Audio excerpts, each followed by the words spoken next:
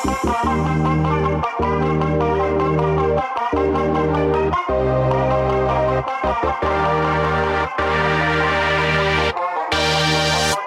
and welcome to the 128 podcast. I'm your host, Tommy West.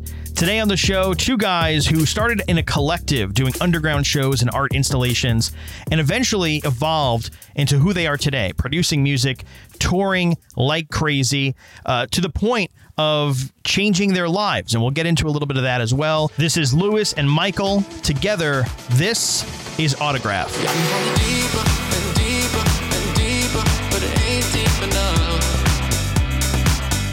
I mean, I feel like you can fudge it a little later. I mean, it won't be perfect, but it's a lot harder to do like an entire interview and try to fudge that. Like, I just have to like use like Siri to like say what you guys said over and again. But yeah, how you guys doing? And by the way, this is also different for me too, because this is the first in this podcast, at least, that we've done like not just like a one-on-one thing, like have like two guests at the same time too. So wow. So maybe there'll be less awkward silence. Hopefully. Yeah. We're gonna play match game later. It's gonna be a lot of fun. I mean, that is why we have two people in this group. Because me and Mike are kind of awkward. So hopefully when one of us gets awkward, the other one can say something. Like pick it up. It's good. You can like tag team interviews and stuff. Like you can just like whoever's tired that day can just like take a break and you get lean on the other person. Or sometimes, with DJ sets. Yeah. One person can show up. You can just, you know what's funny? You ever heard of Ashton Kutcher from Australia? These guys. Oh, yeah. Like Ashton Kutcher. Yeah, exactly. Okay. Yeah. They literally showed up to an interview with me, and the other guy was sick and couldn't make the trip to the USA. And he just showed up. Like their tour manager just like filled in for him, and I never even knew the difference. I felt stupid afterwards, like figuring it out, like, oh, that's not the guy I interviewed, like, you know, but they just kind of subbed him in, like when Batman used to like just have like, you know, Alfred dress up like Batman, and it's like that's Batman but with a mustache. That's hilarious. We actually did, I guess, something similar to that one time. Yeah. Where this is when we first started Autograf. Like no one knew what Autograf was. And before Autograf, we had this other group called Midnight Conspiracy, which is big locally in Chicago only. Yeah. And like huge following in Chicago. Yeah. So we played this show at Navy Pier, you know, by the lake. It was like rocking and huge. And we're like, you know, Autograf should open up for Midnight Conspiracy. Yeah. Like this can be like a chance that. But no one knows who Autograf is. So like I pretty much put a disguise on as Autograf. I put like a baseball hat, a button-up collared shirt, and then some sunglasses. And I played as Autograf, played Deep Helps music. And then afterwards, Midnight Conspiracy, they wear like leather jackets. We have long hair, and all black, and we play like heavy EDM. Yeah, and I came out in like just completely different persona and just rocked it. Yeah, that was amazing. There had to be people in the crowd who kind of knew, right? There had to be like one or two people that are just feel like they're staring at something. They're like, am I wrong? Like just like double guessing themselves. I don't think so. Because the clothes was pretty drastic. Lewis just ran back really quick, like behind like the LED screen and changed clothes. Back out. Also Asian. I don't know. A lot of people get confused by that. So yeah. Well, are you guys originally like all from Chicago? Yeah. Yeah. Yeah, I wasn't born and raised there, but I feel like my adult life was. What's funny is like, it's always gotten that name of like Second City, but is that a badge of honor, or is that it almost sounds a lot more like calling it Second City would be like I don't know, not a nice thing to call it. Well, I mean, the reason they call it Second City is because it burned down. So like it's literally the second city. Oh, is that what it is? Yeah. Here I think it's like, oh, it's the second city. Like, you know, you're from New York, right? Exactly. You guys think you're number one. Oh man. Now I am acting like an elitist New Yorker, ain't I? Yes. Just by saying that. Oh, wow. I didn't realize that's where the name came from. Yeah. At least according to the architecture tours I go on there. I did not fact check, so no. But you go on basically on my tour guide. That's actually pretty cool. You go on architecture tours, or is it just like something you've done once? It's like pretty much if you're a tourist in Chicago, like Or if you have family visiting in town, that's what you go do. It's really amazing. You get on a boat and it goes down the river usually, and you get to see everything. Yeah, that's always the one. I've never been to Chicago. I've always flown over it, but I've never gotten a chance to go. But it's always amazed me, like the river through the city, and like it's really beautiful. Like it looks amazing. Yeah, it's super amazing. Like I forget how, because we moved to New York for like a year or two, and then we didn't realize how clean Chicago was until we moved to New York. We thought all cities were like that. Yeah, they actually just like revamped the river, so there's like a big river walk with like cafes and stuff now, as of like 3 years ago, which is pretty cool. Although that river used to be pretty toxic. Yeah, back in the day. Yeah, even like 7, 8 years ago, I wouldn't go by that river, but now they cleaned it up the last couple of years. Like I kayaked in that river and fell in it back into the toxic days. Yeah, but again, with New York to compare, you don't know how toxic water can be until you've hung out by like the East River or something. True, and you guys had a lot of dead bodies back in the 80s, right? And 90s, yeah, we kind of bled into the 90s a little bit with like the bodies floating in the East River, yeah. Probably biodegraded by now. Yeah, exactly, yeah. It's not that we cleaned it up; they just floated away or sank. But that's how did you guys end up? Did you guys end up meeting in Chicago too? Yeah. How do we meet in Chicago? I don't know. I feel like there's like the easy answer is always like, yeah, we just got involved in music. But I feel like my first, I guess, memory of Michael is kind of a weird one. But I'm open to hearing the weird memory. So yeah, like basically, I was hooking up with this girl, which was Michael's ex-girlfriend, and I don't know, we're hooking up, and then like something's like banging on the window outside. And it's like Michael outside throwing snowballs at it, and then she goes down. And they have a whole fight. I don't know what any of it was about. But anyways, that was kind of like my first memory of Michael. But at the time, I was just I wasn't doing music or anything, and I was just trying to DJ. I was like a bedroom DJ, just trying to play anywhere. I would send my demo tapes or demo mixtapes to everyone, and no one wanted to book me. So then one day, I knew Michael was throwing some parties. I was like, "Hey, can I DJ one of your parties?" And I never really asked him why he booked me. Why did you book me?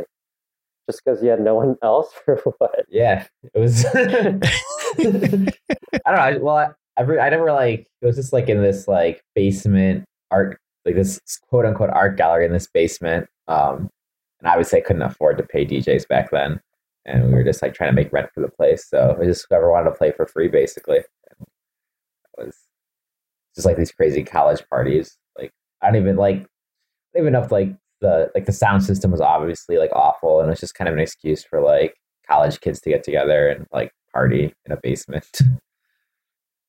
Yeah, they were ragers. It was the first time in doing anything is like almost like the sweetest and most fun. Even though like if I played that party today, I was like, no, this sucks. But back then, man, it was epic. Even though my set didn't go well. But wait, why do you think your set didn't go well? Because I was like trying to be a purist and like showing up with the vinyl, being that guy, and this bunch of art school kids getting drunk, and everyone's like bumping into the table. The needle would scratch and stop, and then the guy came on after me, plugged in his laptop, and just like destroyed it. Oh. And from then on, I was like, man, I'm doing this wrong. Yeah. Then I kind of changed my methods. Wait, so all right. So aside from Michael, aside from you booking him, how did that transpire? How did that transform from that party in a basement to you guys like producing music together? Well, it went from that to bigger parties and bigger basements, I guess. Yeah. where there was like 4 of us, and we kind of like started this little like collective and rented out this like abandoned bar to throw bigger parties in. And then from there, we kind of got some notoriety. We like had some pretty cool people play like after parties after their shows, guys like Justice and Crystal Castles and stuff back in the day. And then we got a residency finally, like our own party on Thursday nights in Chicago, and met with these other DJ producers and started just like working on music with them. It was kind of just like this community that we started building in Chicago together with a bunch of people. It's kind of a slow, it was a long process because it just started out, at least for me, I had no goal because I had a day job at the time. Like I was trading on the options exchange in Chicago. And so I was just looking for something creative to do. And so I was trying a bunch of things. Like I took sculpture classes, salsa classes, art history classes, just looking for something to stick. And then I got introduced to DJing. And then I became hooked. At that point, I just wanted to DJ. And I never even thought about, or I've even dreamed of like forming a group or producing or playing outside of Chicago or touring or anything like that. And so all that kind of just evolved over the many years of what Michael's talking about. But initially it just started out as like, well, no one wants to book me, so let's throw our own parties. And so that's kind of how it began. And we started as promoters. That's crazy. And I gotta ask you now. So like, how did you end up doing options trading on the exchange in Chicago? That's pretty much like my first job out of college. Yeah. I was like just applying to all these, I don't know, I got interested in the stock market in college. So I read this one book, A Random Walk Down Wall Street. It was kind of fascinating because it was about all the historical cycles of, bubbles and crashes. Yeah, yeah. And I was like, man, this shit happens just over and over. Yeah. And obviously this shit just happened in 2020. It seems like every 10 years this happens. Yeah. Last time was 2008. Anyways, I got fascinated on like the history of it all. So then I just applied everywhere. And it was kind of like me trying to get a DJ set. Like, yeah. I just couldn't get a job. And like the only offer I got was from this company, this trading company called Susquehanna, based out of Philadelphia. And it's basically started by a bunch of maybe not but they were basically ex-poker players and gamblers who saw some sort of like arbitrage exploitation in the options market, like in the 80s or something. And that's how they made all their money. And then they started this company. And so they had this weird culture where like they really pushed like game theory and gambling. So, yeah. like, part of my training was playing 100 hours of poker in their poker room in our office. So anyways, after my training, they sent me to Chicago, and so I traded there for a while, and then I got involved in music later on, and did both for maybe a year or two. Basically, didn't sleep the whole time. Jeez. I just remember like Thursday nights we would have this residency, play this after show, and then go back to Lewis's apartment and like party all night, and then somehow he would like work the next day. Wow. And then the nice part about the trading floor is just like, it's not professional. Like yeah. you show up, I could have crazy hair and I'd show up hungover, drunk, like smelling like booze a lot. But, since I'm trading in a pit, yeah, I'm trading with my competitors. So I'm not working actually next to my boss or coworkers. So they wouldn't know if I was like drunk or hungover or anything like that.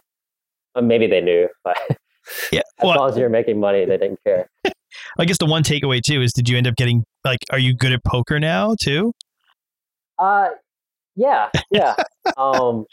I guess I was interested in kind of like blackjack, and like I was more into gambling when I was in college. Yeah. That's why this job was really cool. Yeah. But I feel like with anything, once you do it too much, it kind of loses its appeal. So I kind of like lost interest in like a lot of casino games. Yeah. After my time there.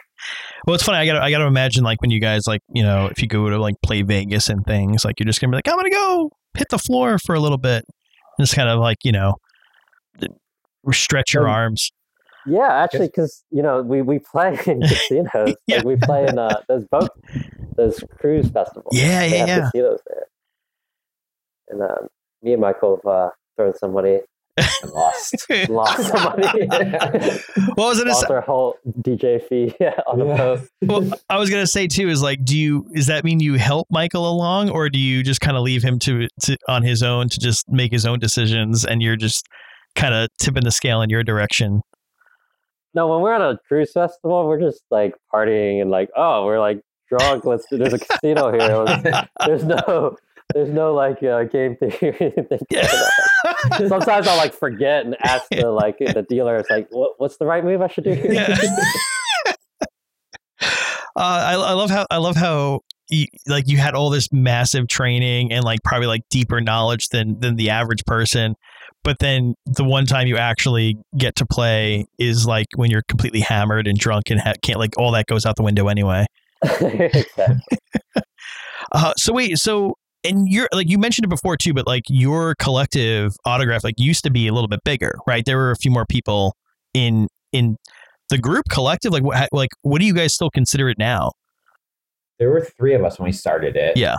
And it was kind of started as more of like this idea of we wanted to do something just different, essentially. So both on the musical front and on the party front and on like making art as a group together. So it was just kind of this experiment, I think, when we first started, not really expecting it to become as big as it did and for us to be touring. But yeah, I guess things kind of just worked themselves out, and here we are today. It's pretty awesome. Call this a job. Yeah. Yeah, when we had the other group before Autograf, I think because Michael had a background in art and Jake, the original team member, he went to art school for sculpture and painting. So they just wanted to make some art, and I didn't know anything about art. And I was just like, cool, I'll just like do some art, learn some stuff from you guys. That's pretty awesome. So I think initially it was like the art angle, then the music kind of came later. Remember turning my parents' garage into an art studio and building this giant, like 8-foot, 5-foot wide soup can that weighed like probably 500 pounds for our first show as Autograf. Yeah. Well, I guess in theory, like everyone I talk to, and it sounds like you guys are in the same camp, like the producers who tend to take music as more of an art form. It is an art form. Like, I mean, there are people who don't treat it like an art form necessarily, but if you treat it like an art form, it can absolutely be an art form. And I feel like maybe, given the actual art background of like everyone involved here, you guys definitely lean into that a lot more than most. Yeah, I feel like we I know recently Michael's been doing a lot more art. And I know for a while, like when it seemed like music kind of just took over the project for a good couple of years, when we started touring and all that. What's funny is, like, especially doing this podcast in general, like the one good thing is like a lot of people already have like their own home studios anyway. And then going into this being completely remote, it hasn't been really a problem of like being like, oh, hey, does whoever we're talking to have like a high quality, like good microphone? It's like, oh yeah, of course they have a home studio. So most people we've been talking to have like, have like their things built out. There was someone I talked to, I forget who it was, a couple months ago. We were all scheduled and ready to jump on, and he jumped on. He's like, you know what? Your mic sounds way better than mine. Can we reschedule so I can buy a new microphone? And he ordered a new microphone because he was like, I want to be on the same level as you. I want it to sound as good. But you guys sound fine now. So that's good, 'cause I'm using my computer right now.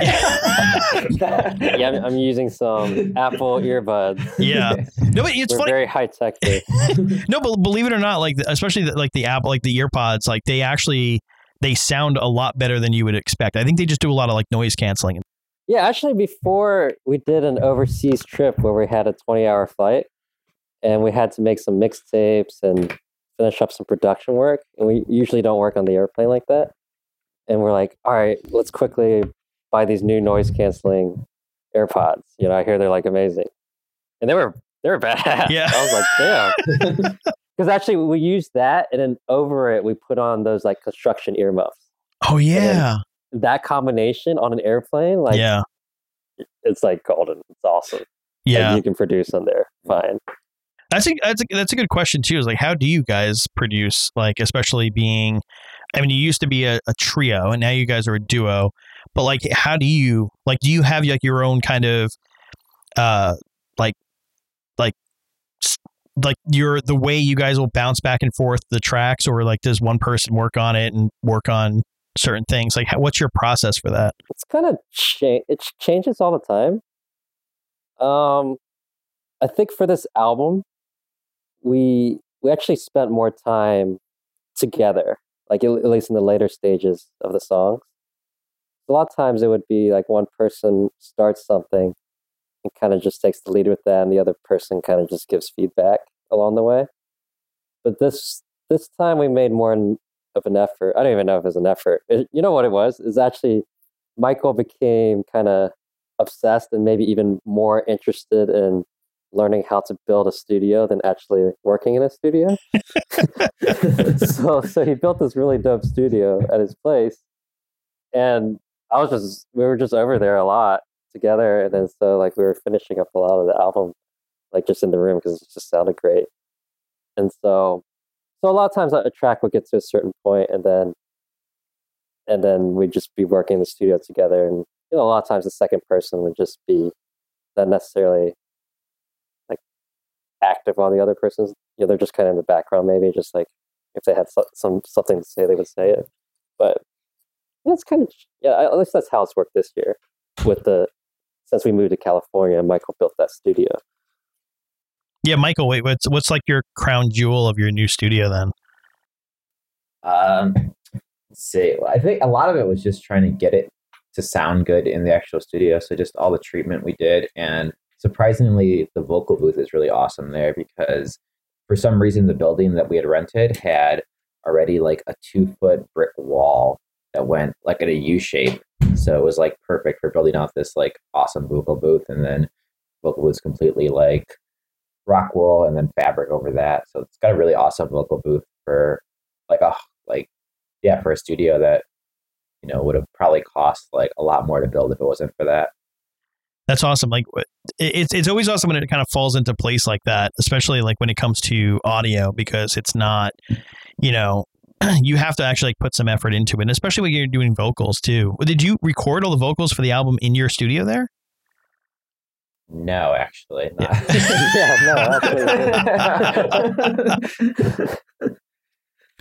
Did we record anyone there? I'm trying to think. We did a take with Janelle, but that wasn't the one we ended up using. Yeah, it's not. Yeah, we did a lot of scratch. We did If You Never Loved Me, we recorded there. Okay. That's the thing too. So who does do you guys do the singing too on like the reference tracks? No. No. I mean, a lot. Yeah, to be honest, we're not huge into vocals. Yeah. We joke about it sometimes where we don't even realize like the lyrics sometimes. Yeah. I guess because we always work with singers, right? And so a lot of times a singer will either already have a vocal or we have a track, and we'll work with them or even just send them the track. And a lot of times we do work remotely. I don't know, maybe because we're like introverts. But we do work remotely a lot, even like me and Michael, maybe prior to the last 2 years.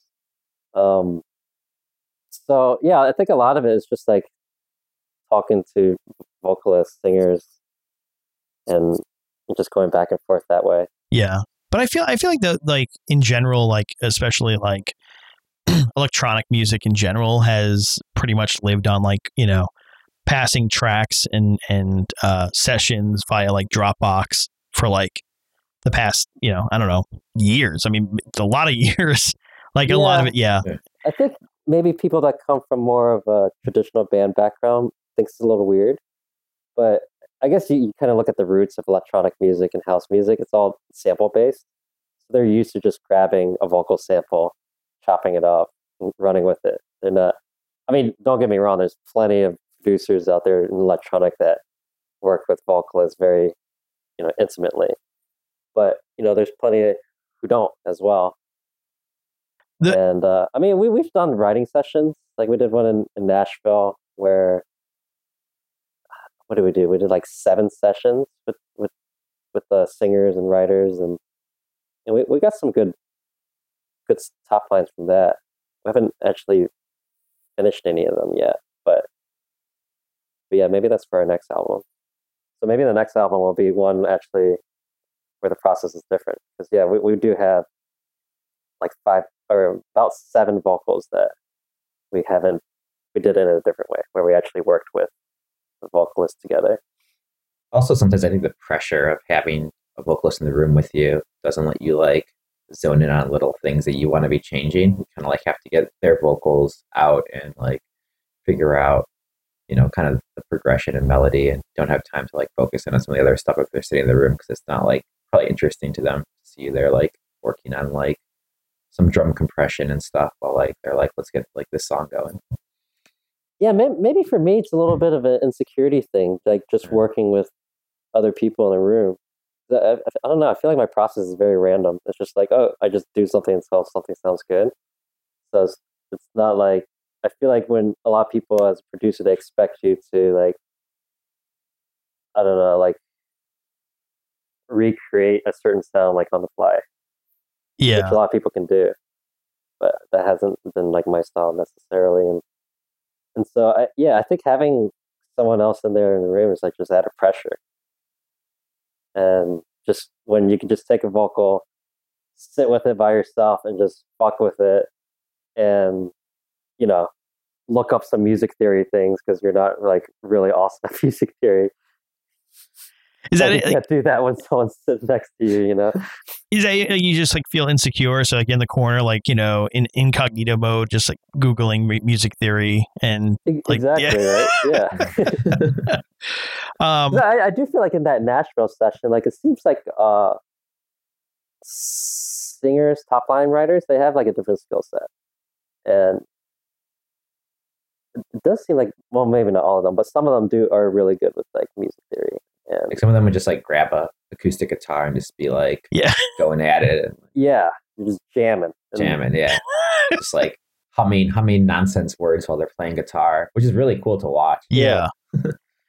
But I don't think that's, we were DJs first, so yeah. It's just like kind of. Oh, but that's what I was going to say too, is like, I think, everyone gets that imposter syndrome of like, oh, wow, I don't know. Like, exactly. They're going to figure me out. My whole life has been imposter syndrome, especially coming from like trading and finance. Yeah. Like I felt like I never belonged. And then one day I was like, okay, maybe I'm a DJ. Okay, maybe I do produce. Yeah. But like, I think, it's completely normal. That's why I tell everyone to fake it till you make it. Because I feel like my whole life has been like that. Oh yeah, and I think that's the thing too, is like, everyone has that imposter syndrome, and then, and that's why like you kind of carry that with you, like you're expecting someone to walk up to you, be like, oh, so where did you study, Juilliard? And then it's like, no, I worked on the trading floor in Chicago, trading options. I can play, poker really well. But no, the thing is, like, everyone has their own, like there were a few guys, like even like Deadmau5, like you'll watch him, like he's done his live streams and stuff, like you can just watch him just kind of poke around, plugging wires into his synths and just playing around until he finds a sound he likes, and like, all right, cool, let me play with that, and just like start touching keys. And a lot of guys are like that. You don't necessarily need to know music theory down to be able to like just mess with some chords and find a melody that strikes you. That's why like Kashmir, I feel like everyone loves him as a like YouTube tutorial production guy, because he's like real about it. Like he's like, okay, basically all the music theory I've learned was from this website, Hook Theory. Just go through their courses and just keep it up as notes, and you'll make some pretty good dope hooks. Yeah. And at the same time, he says, I have no shame in like still today, like finding some random kid's YouTube on how to recreate, the Medusa synth or something like that. Like he's like always, I feel like people expect if you're at a certain level as a musician or producer, you have a certain amount of streams, you tour, that you should just know all this shit, and that you shouldn't be still trying to learn on YouTube. So. Yeah. No, but I don't think you should ever feel like imposter syndrome there. I think that's completely normal. I think everyone else feels the imposter syndrome with you. I think that's kind of what it comes down to.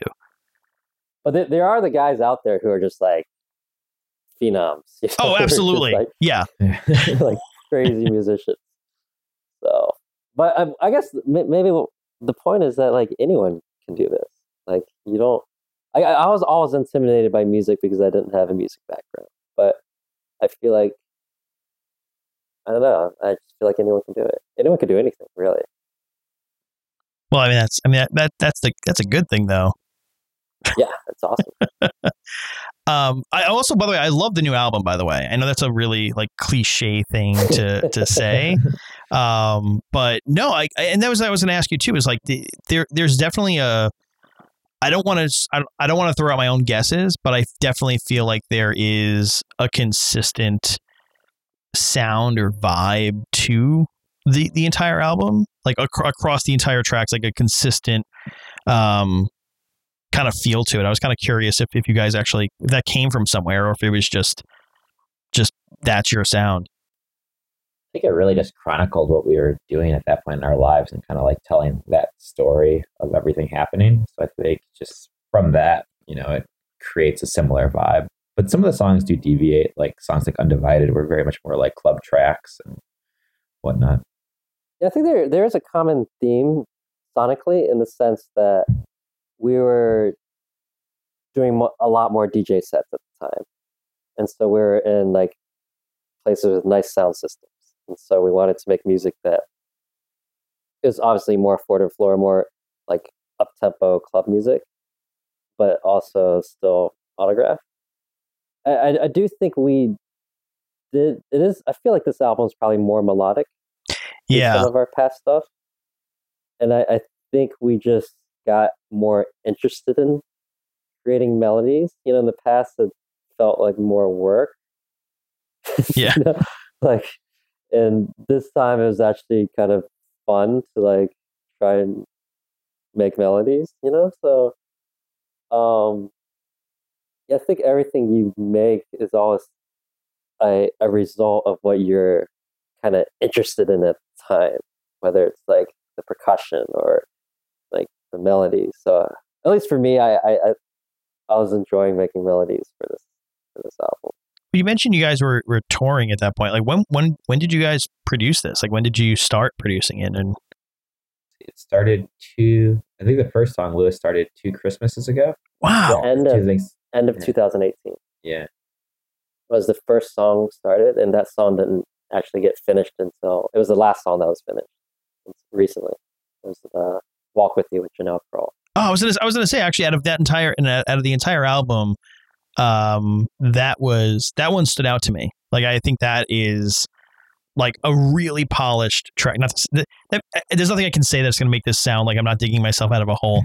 Out of the entire album, is the one that stuck out to me as like, like again, my background, but like a radio hit. Like it sounded like something like, that would, that was, it was like, it sounded like the tentpole of the album, if that makes any sense. It's the only non-house track on there also, or I guess it's still house, but it's lower BPM. It was finished after, COVID and quarantine and all that. So I don't think it was aimed as much for like a dance floor type song as some of the other ones. Yeah. I was going to say too, I didn't know if that was a contributing factor to the album. It's like, working remotely in COVID and then, producing stuff in kind of a bubble. But are most of the tracks like back from like produced back in like 2019, or did you produce a bunch during this kind of quarantine? They're from before, because the album was actually originally going to come out while we were on tour back in like March, April. Yeah. And everything got pushed back, and it was going to be 10 tracks, and kind of that 11th track got on there because that's the one we finished up after that. Yeah. So that was the quarantine song. Yeah. Which it's if you listen to it, is more different than everything else on the album. And I was going to say too, like, especially for how important touring is, and especially like, everything we've talked about so far about how kind of core like playing to a live crowd is to you guys. Like this has got to be like have to have been like a really difficult period for you guys. You know, there were some blessings in disguise there because we were touring nonstop and like playing multiple shows a week, and it was go go go. And I don't think there was ever a point where we really took a step back and was like, you know, looking at what we were doing. And you know, I think it really gave us the time to be more introspective about ourselves and kind of pursue some other hobbies outside of playing shows and music. And I think that was mentally healthy for us in a way. Yeah. I think a lot of other touring artists felt the same way because it was actually like this one big vacation that everyone got to have. Like, when else is this ever going to happen? Yeah. Like, never, you know? It's like 2020 is such a unique year. I don't think we'll ever experience this again. Yeah. And basically it forced everyone to stop what they were doing. Because everyone gets caught up in the whole circus of it. Just like, you know, once you get to a certain level, you can't stop. You got to keep touring. You got to keep making music. You got to keep, you know, having interview obligations like this and like promotional obligations. And it gets to be crazy and it gets to be a lot. And that's why a lot of people break down and, you know, bad things happen. But I think this break was good for a lot of people. I'm not saying it's good for everyone because it's also tough, like just being so isolated. For me personally, I have a pretty easy time being isolated, just from a personality standpoint. But I know plenty of other people who are maybe more extroverted, like who are really struggling. But for me, I looked at, okay, this is an opportunity. When else are we going to have an opportunity just to like not tour and just do something else and just, you know, tend to my succulents and plants. For Michael, he picked up carpentry. Really? Yeah, built some tables and stuff. Oh man, I want to know more about the tables now. I mean, for what it's worth, like most of this podcast is us talking about everything but music. So I'm a lot more interested in everyone's hobbies than I am like the music you guys are always talking about everywhere else. But before I go there, because I'm definitely going to ask you questions about your succulents and your carpentry. In general, like I guess, like, is there an expectation that you guys are going to want to go back to, like, because you're absolutely right. And I've talked to so many people on this podcast about how insane, like, just the expectations are of like touring or playing residencies and things, and especially in dance music. But everyone's kind of like, all right, well, you're right. Like, this has been like one kind of isolated, weird year. And then it's like, well, coming out of this, is everyone just going to want to jump back into the way things were, or kind of take it a little easier and kind of take it a different direction? So, have you guys thought about like what it's going to be like on the other side of this?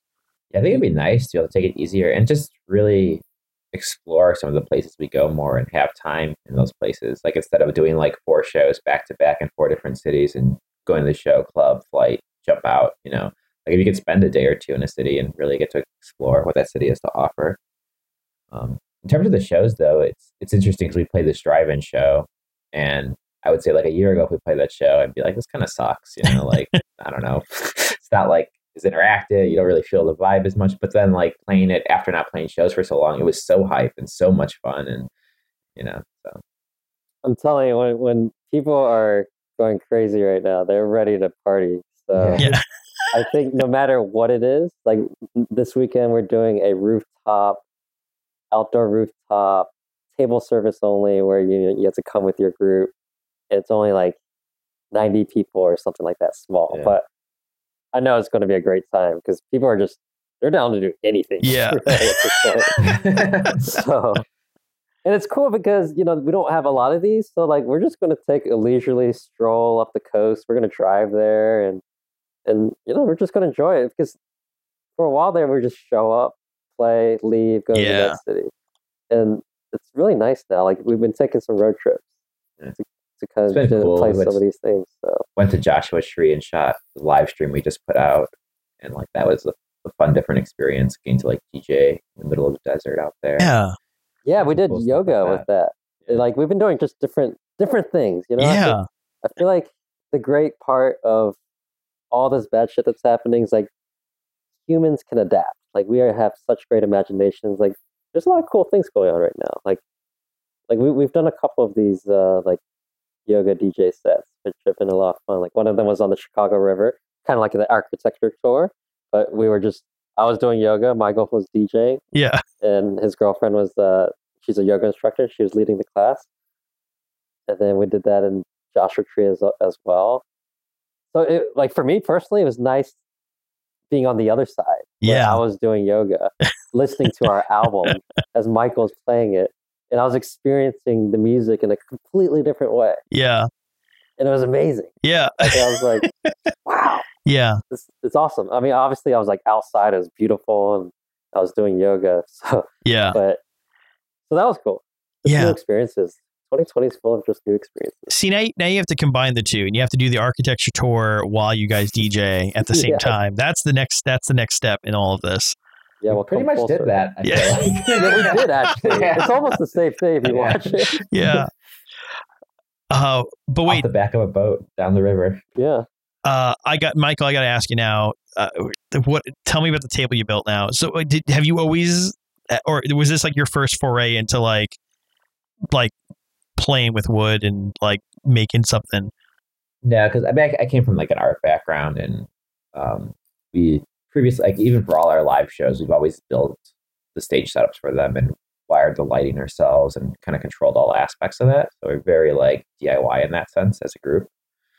But I think because I wasn't building like sets and like setting up lighting for our shows and stuff, I started building some other stuff. And my girlfriend and I kind of built this succulent table. It's a coffee table with a bunch of succulents in the center of it, and kind of documented the process and got a lot of crazy like reactions online to it and stuff. So it was cool to do. Michael went viral on TikTok. Yeah, and that's like 2 million views now. That's awesome. Well, as a suckling guy, not as a succulent guy, not a musician. Yeah. Yeah. You know, change careers again for like the fourth time. And just go into. That's funny because like my girlfriend and I have a TikTok account that's not music related at all. It's like about building things and planting stuff, and like there's videos with like millions of views on there, unrelated to anything. Autograf. We have an autograph TikTok. It's kind of like that no one cares, but they care about Michael's succulents and carpentry. Yeah. Well, Lewis, what are you getting into? Well, oh man, quarantine was weird for me. I got really obsessed with the stock market. Really? Because like I was telling you, like the reason I got into it like was because of that one book I was telling you about the historical cycles. Yeah. And I was like, oh my God, 2020 is one of these like banner years, like 2008 or like 1929, you know, like the crash of 29, all this stuff. And I was just eating it all up. Like not only just the markets, but just geopolitically. And I was just looking at all the historical implications. Yeah. And I just went into this crazy rabbit hole for this. I didn't see Lewis or talk to him for like 3 months. Yeah. It was bad. I pretty much lost a girlfriend over it. Oh no. Yeah. So, but I snapped out of it and I'm back. You break even? It was probably a waste of time, I would say, but I don't know. I feel like I learned a lot. So no, nothing is a waste of time. Yeah. But yeah, I mean, I didn't lose money. Yeah. But I feel like I probably would have made more if I did nothing. Yeah.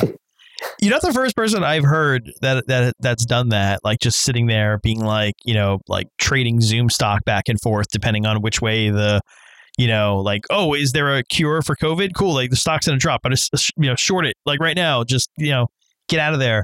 Everyone became addicted to the stock market because they just gave everyone stimulus checks and no one had a job. There was no sports. It's like, what are people supposed to do? Yeah. There's no entertainment, no sports, nothing like, except you have this money, you have this crazy casino. Yeah. I know a lot of people got caught up with it. Yeah. But then when people went back to work, people kind of stopped. Yeah. I like how like you just isolated yourself. And that was the thing too, is because the album was done, right? Like you guys didn't really have like a lot of work to do, really, unless you guys wanted to work on like the next album. There was definitely a lot of work. I feel like the end part of a song kind of takes a long time. Yeah. Like between like the mastering, I feel like, I don't know, there's just so many tweaks, and I feel like the last 5 to 10% of a song actually takes way longer than the rest. Yeah. But now since everything got delayed with the album release, did that leave you guys with like more time to mull over the sound of tracks and just be like, well, let's take more time on it, or you just locked it and left it alone until October? Because at that point, it's like more about edits, like kind of like, especially working with your record label, like they have certain opinions on like what's better for radio in terms of an edit. Like apparently they just want short songs. Yeah. And we're like, how do we make this shorter? There's like 3 drops or 3 courses. Yeah. Like it's just weird. So I don't know. I feel a lot of it is just tweaking that, going back and forth and tweaking the mix and tweaking the master, and that stuff takes a long time. I don't know. It's weird. Because then you're like referencing it on that's another rabbit hole you can go down forever, because then you can start referencing it on every single speaker you have. Yeah. And I don't know if it's necessary or not, but all that really takes a long time. It's really weird. Like over the years, we've talked about that, and like in me working in radio, like I had like one of like the veteran radio programmers tell me once, like, yeah, you gotta have like a like an old like alarm clock radio in your office too, just so you can hear what the music sounds like on that. And I'm like, I can just use my imagination. Like I don't really need to go down that far. Like it's not like someone's gonna hear it on a crappy Sony flip digit clock radio and not like the song, but then hear it in their car and like it instead. Like but to your point, yeah, like it does almost feel like cheating when you're listening to stuff on like studio reference monitors, and then, like you're going to hear it better than anyone is ever going to hear that track. So, but I don't think it's that much of a difference. So if it's, I think the biggest reference though is just doing like AirPods now. Yeah. Like making sure it sounds good on those. Yeah. Or your MacBook. Like on your phone. Yeah. On your phone or phone's MacBook. Really important. Yeah. I think phones and cars, it really comes down to how OCD you are. Yeah. Because at some point you try one car, you're like, well, let me try someone else's car. And then there's no end to that, basically. And that's why deadlines are nice. Because really a song is never done until it's like actually turned in. Yeah.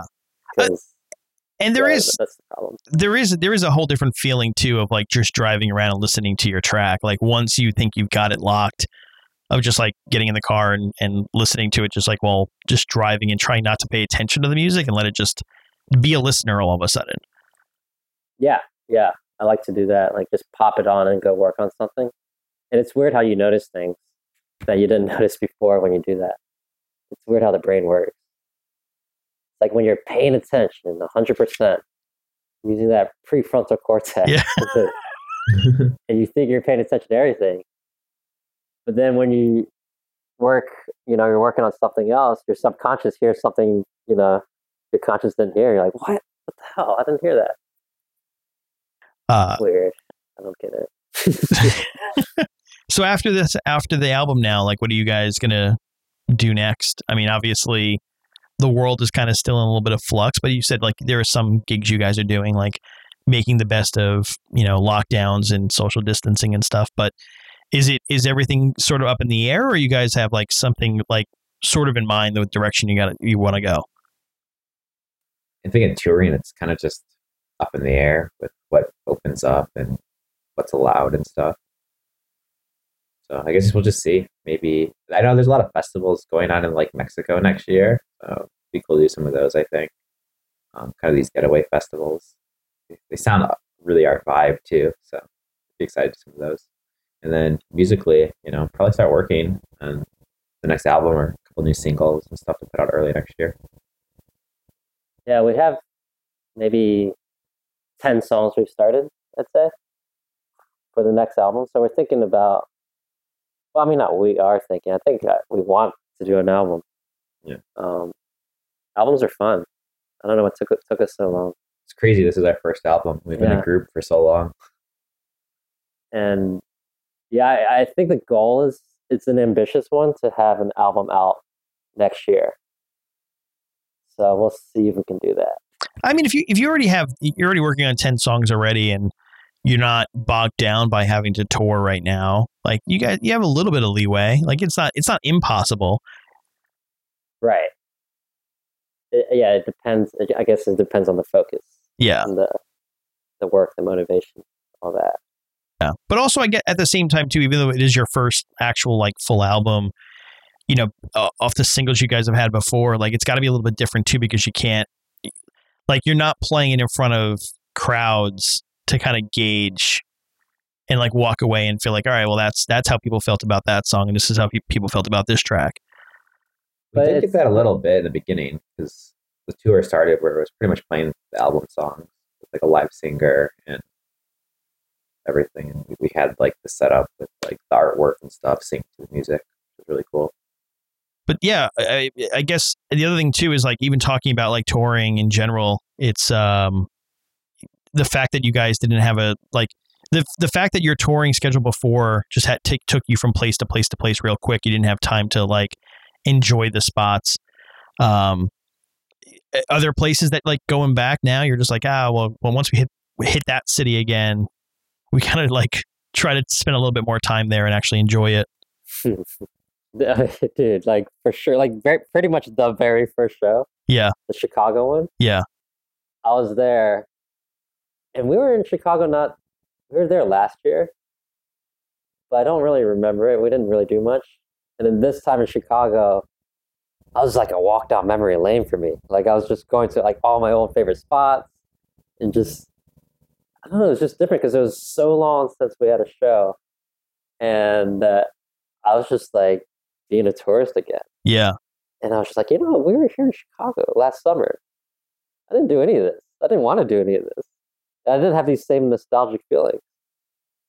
So I think that's the nice part of, it's been an eye-opening experience, 2020. Michael, what about you? Is there any cities that like you kind of want to go back to that you feel like you didn't get a chance to? I'm kind of excited for this drive back up the coast, because I've already actually kind of done this twice during quarantine. I did a live stream in San Francisco and a live stream in Lake Tahoe, but both times the drive back was like we got to stop a bunch and kind of just drive down along the coast and spend some time. So I'm excited to do that again this coming weekend. Actually, that's probably my favorite drive in all the U.S. is that LA to San Francisco drive. Do you go inland, or do you try to stick along like the actual coast, like PCH? So going up there, we tried to like make better time, and we went like inland. But coming back, we took our time and just went along the PCH, which is that's the one to do. Like, drive back down to PCH. It's a little scary. There are some scary parts to it. Yeah. Yeah. I when I was like 20, I took a college road trip up the coast and had a pretty crazy car accident. Really? So like I'm always scared of that drive. It ended up flipping this like Ford Mustang convertible like three times or 5 times end over end, and that was before the cliffy part. Is that even a word? Cliffy part? The cliffy part. The cliffy part of the road. Yeah. Cliff. So like now I don't know. I get a little nervous when we do that drive. Jeez, how old were you when that happened? I was like 20. Jeez. Yeah, 20. Damn, where were you? I'm sorry, I'm getting real detailed here, but like, where were you in the car when that? Like, that's insane. I was driving. You were driving. Okay, I'm like, the way you said it made it sound like you were a passenger. Yeah, I wish I was a passenger. Yeah. Jeez, man, that's a pretty intense. That's pretty intense. Yeah, it was. It's like one of those life-changing experiences. Like after that, I turned into a total hippie. Yeah. Like we just kept going on that road trip, and maybe that's why I had a hard time getting a job out of college, because I was still in that hippie mindset. And like when people would interview me, my answers would be very like, I don't know. Yeah. Like it would just be like more about like the meaning of life. Yeah. Questions. Like this job isn't important. Like, do you understand? Like living life is important. Yeah. I would like talk about like what's really important in life. Yeah. They didn't want to hear that. Like, sir, this is a Wendy's. Yeah. That's insane. Well, I mean, I guess it pushed you in the right direction to be more artistic and brought you to this point. So that's a positive. Yeah, I mean, it was definitely a positive for sure. It made me really just cherish life in every moment and people and relationships, my family and everything. I remember afterwards, like writing my dad this postcard, like where my parents are Vietnamese. They're like it's kind of the upbringing where they really never told me they loved me. Yeah. So I just wrote this like really heartfelt letter to him. He told me about it later. It's like he made him cry and all these things. So I was like, yeah, it was. I don't know. I mean, when you think you're gonna die, because we spent the night in the emergency room, it was, but we weren't injured that bad. Yeah. But I don't know, when those things happen to you, it just like it really makes you reflect on what's important. So yeah. I almost feel like it's sad that we need those reminders every so often, and it sucks that you need something traumatic to really wake you up sometimes.